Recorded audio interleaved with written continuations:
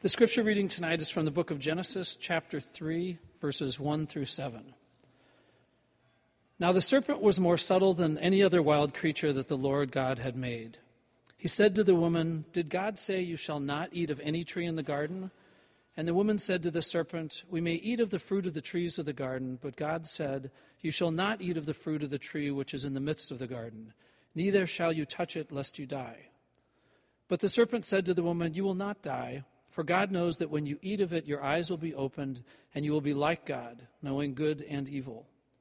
So when the woman saw that the tree was good for food, and that it was a delight to the eyes, and that the tree was to be desired to make one wise, she took of its fruit and ate, and she also gave some to her husband, and he ate. Then the eyes of both were opened, and they knew that they were naked. And they sewed fig leaves together and made themselves aprons. The word of the Lord.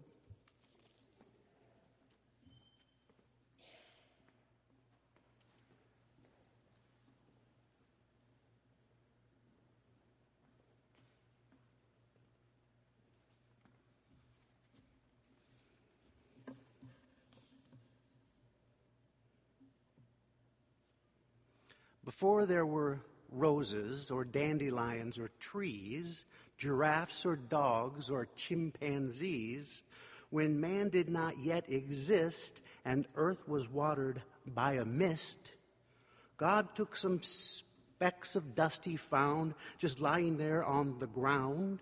He shaped the dust and formed a man and breathed into his nose, and then the man could walk and talk and sing, for he was now a living thing. These are the opening stanzas from the children's Bible storybook, A Garden and a Promise, published in 1973 by Arch Books, subtitle Quality Religious Books for Children.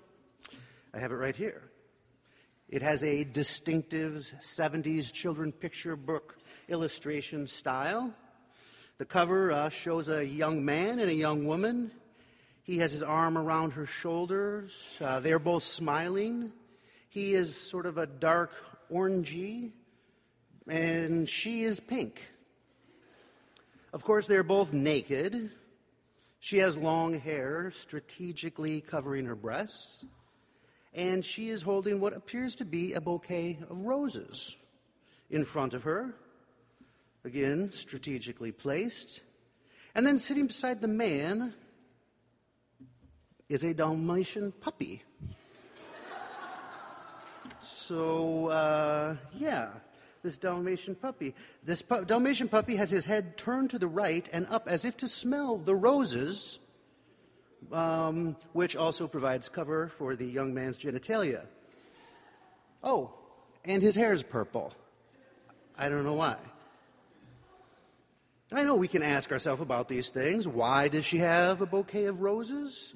It looks perhaps maybe they've just gotten married. It kind of has that look. Maybe the implication is necessary to assure parents and young readers that any being fruitful and multiplying they might do is within the bounds of a sanctioned, committed long-term relationship. I don't know. And then the Dalmatian. I've never heard of Adam and Eve and the Dalmatian before. What is up with this puppy? Is it just because it's cute for children? Sure, the puppy does give the young Adam man coverage. But what, couldn't they have just used like a bush or a leaf or some tall blade of grass or something to make it more realistic? Or maybe they tried all that and it looked weird. Maybe with any kind of branch or blade of grass, it's just, there's no way around it looking phallic. So maybe they tried everything and just went, you know what?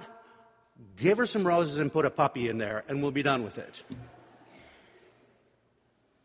Then God told the man, every plant in view, I give you to be food for you, except the tree of knowledge and good and evil, that one's not for food.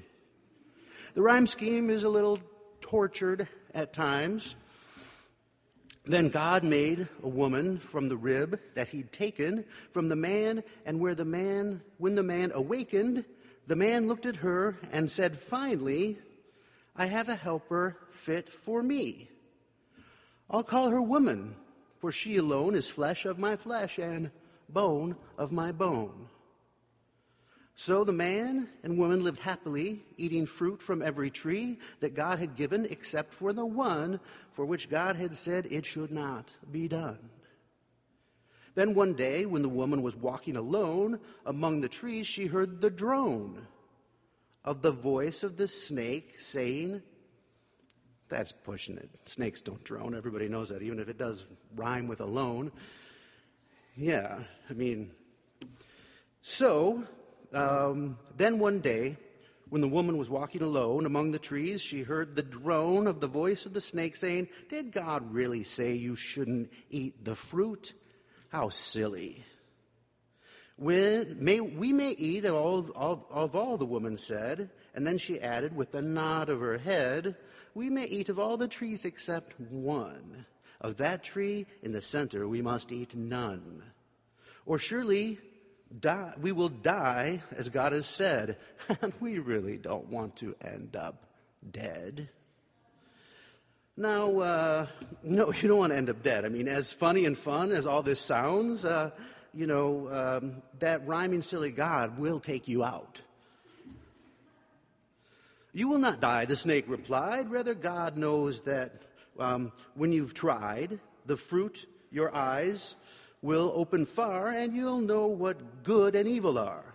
The woman looked at the fruit in surprise, and for the first time she realized that fruit looked better than any other. So she picked one, and then she picked another. She ate one, and the other she shared with the man, and soon they became quite scared. For the fruit indeed had made them wise to good and evil. It did open their eyes. And soon they began to feel quite bad and very ashamed of the bodies they had. I've never really heard it put quite like that before. Ashamed of the body they had. Like, is this the beginning of body image issues? You start young with the kids?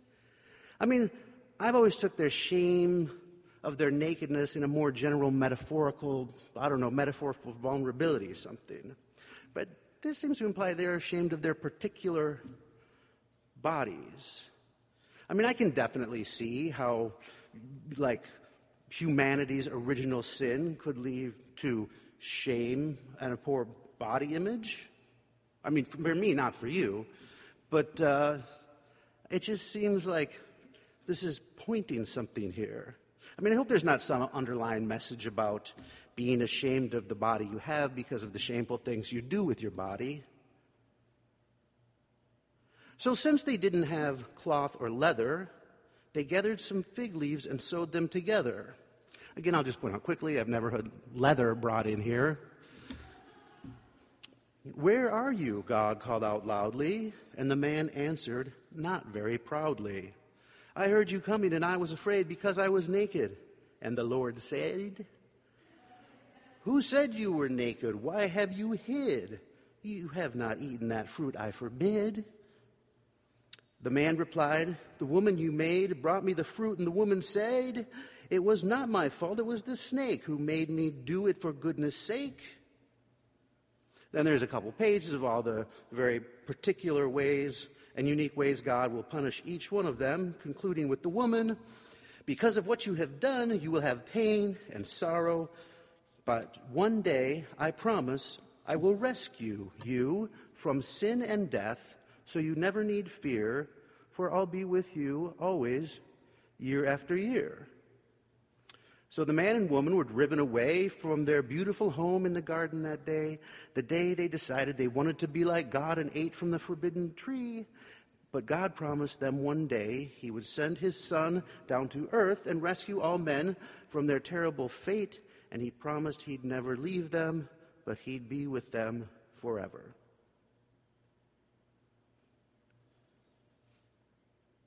Am I the only one wondering what happened to that puppy? Well, that is certainly a bouncy, rhymey tale teaching young children that God created them, provided everything for them, may even provided things that they weren't supposed to have.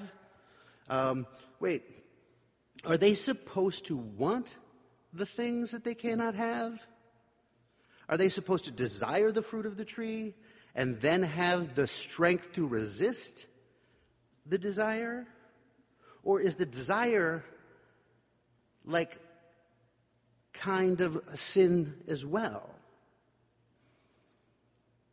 I guess either way, the children know that if they give in to their desire, God promises he will kill them. And even if he doesn't make good on that promise right away, all of you will eventually die as a result. But in the end, don't worry. God's sending his Son to rescue all men from their terrible fate. And also, he will never leave them.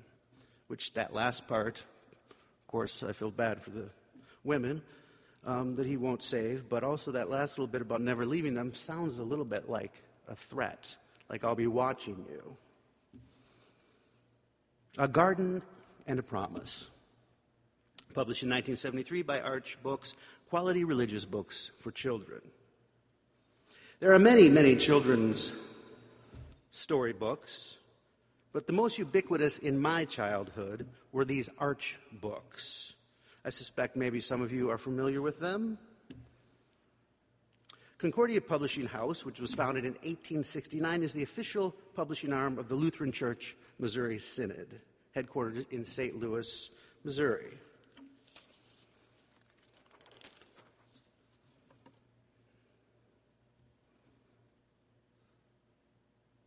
The rabbis tell us that the first thing the authors of Genesis tell us is that what God did was to make one thing or no things into two things. God separates the heavens and the earth. Now it is possible to see one from the other. The Hebrew Bible is not the only story that narrates this beginning from above. As Debbie mentioned last week, there's similarities to the Babylonian creation myth. And there's origin stories from above come from the Japanese and the Iroquois, among other. Even Doomtree begins their treatise on capitalism and alienation, The Grand Experiment, from above. I mean, maybe there are some stories from which they can only be started out and understood from that perspective. Perspective and viewing and regarding and considering and contemplating, seeing is only possible with at least some distance from a thing. Distance requires separation. The ancient rabbis described that the act of creation is an act of separation continually. The rabbis describe that for 6 days, creation continues. God is separating things. He separates the heavens from the earth. He separates the light from the darkness, the upper waters from the lower waters, the sea from the dry land, and the moon from the sun.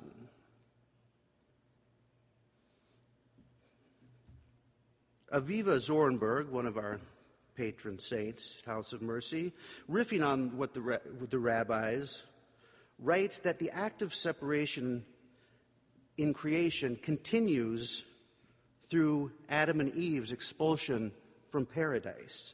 That too is this kind of act of separation, this creative act of separation.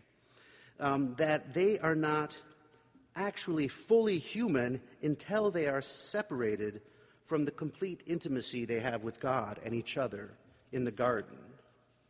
Before they are sent out of the garden, they are one with God and each other, a sort of unity of psyche. They are like infants who do not know where they end and their mothers begin. And like an infant, they have no self-awareness of their needs. They are hungry and they cry. They are offered the breast and they eat. They cannot see each other. They cannot long for or desire each other because there is no distance between them. The Concordia Publishing House in St. Louis publishes the well-known Arch Children's Books series.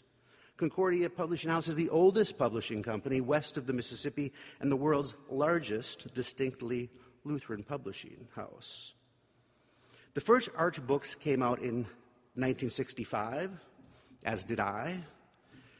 And this year, the series will celebrate its 50th anniversary. There are currently 125 titles in the series, and they have sold over 60 million copies. They put out 6 new titles a year, and they are currently printing and distributing 850,000 a quarter. The name Arch and its distinctive logo is taken from the symbol of their hometown, the St. Louis Arch. They are dedicated to teaching children Bible stories. And it is important to them. They begin, and they say on their website, with serious research. They take the stories straight from the Bible, and the authors and illustrators dig into resources, and they seek to present the story in scripturally and historically accurate ways. Because they say, every book reflects what we know from God's Word. By showing children traditional clothing and examples of biblical buildings and landscapes, Arch books provide content that children will remember during their lifetime of learning. This company, with their series, is committed to telling children Bible stories. They want children to know the arc of the story of our sacred book. They think by these small, simplistic stories, children will take those stories inside them and carry them with them for the rest of their lives. I am grateful to them for that. That is a really good thing to do. We are a people gathered around a particular story, a story that I think is important. It's a story that we should be passing on, teaching to our children. We need to tell each other these stories over and over again. We, some of us, could use some knowledge of the overarching history that is in our sacred book. And for this, I am grateful. I guarantee you that this next year, when we're telling these stories, children's stories from the Bible, that I'm not going to come up here and make fun of a children's story every week. I mean, I could make snarky comments about the outdated illustrations or how their theology is horrific and naive and damaging, but I'm not going to do that because these stories don't belong to just, liberal, posing, quasi-hipster pastors. They belong to the Lutheran Church Missouri Synod children as well. It's not just our little corner of the world, our little place here in St. Paul, who can take these stories and these sacred texts. It's important for us all to gather around these stories and to share our interpretations of these stories together. Because when we do that, we create more mercy. We create more room for more mercy. We open up our circles and we open up ourselves to learning from those who we might disagree with completely. We may grow in our interpretations and understandings of their stories from the Bible. We may originally hear the desire of Eve as something sinful that causes death and unleashes sin on every generation that follows.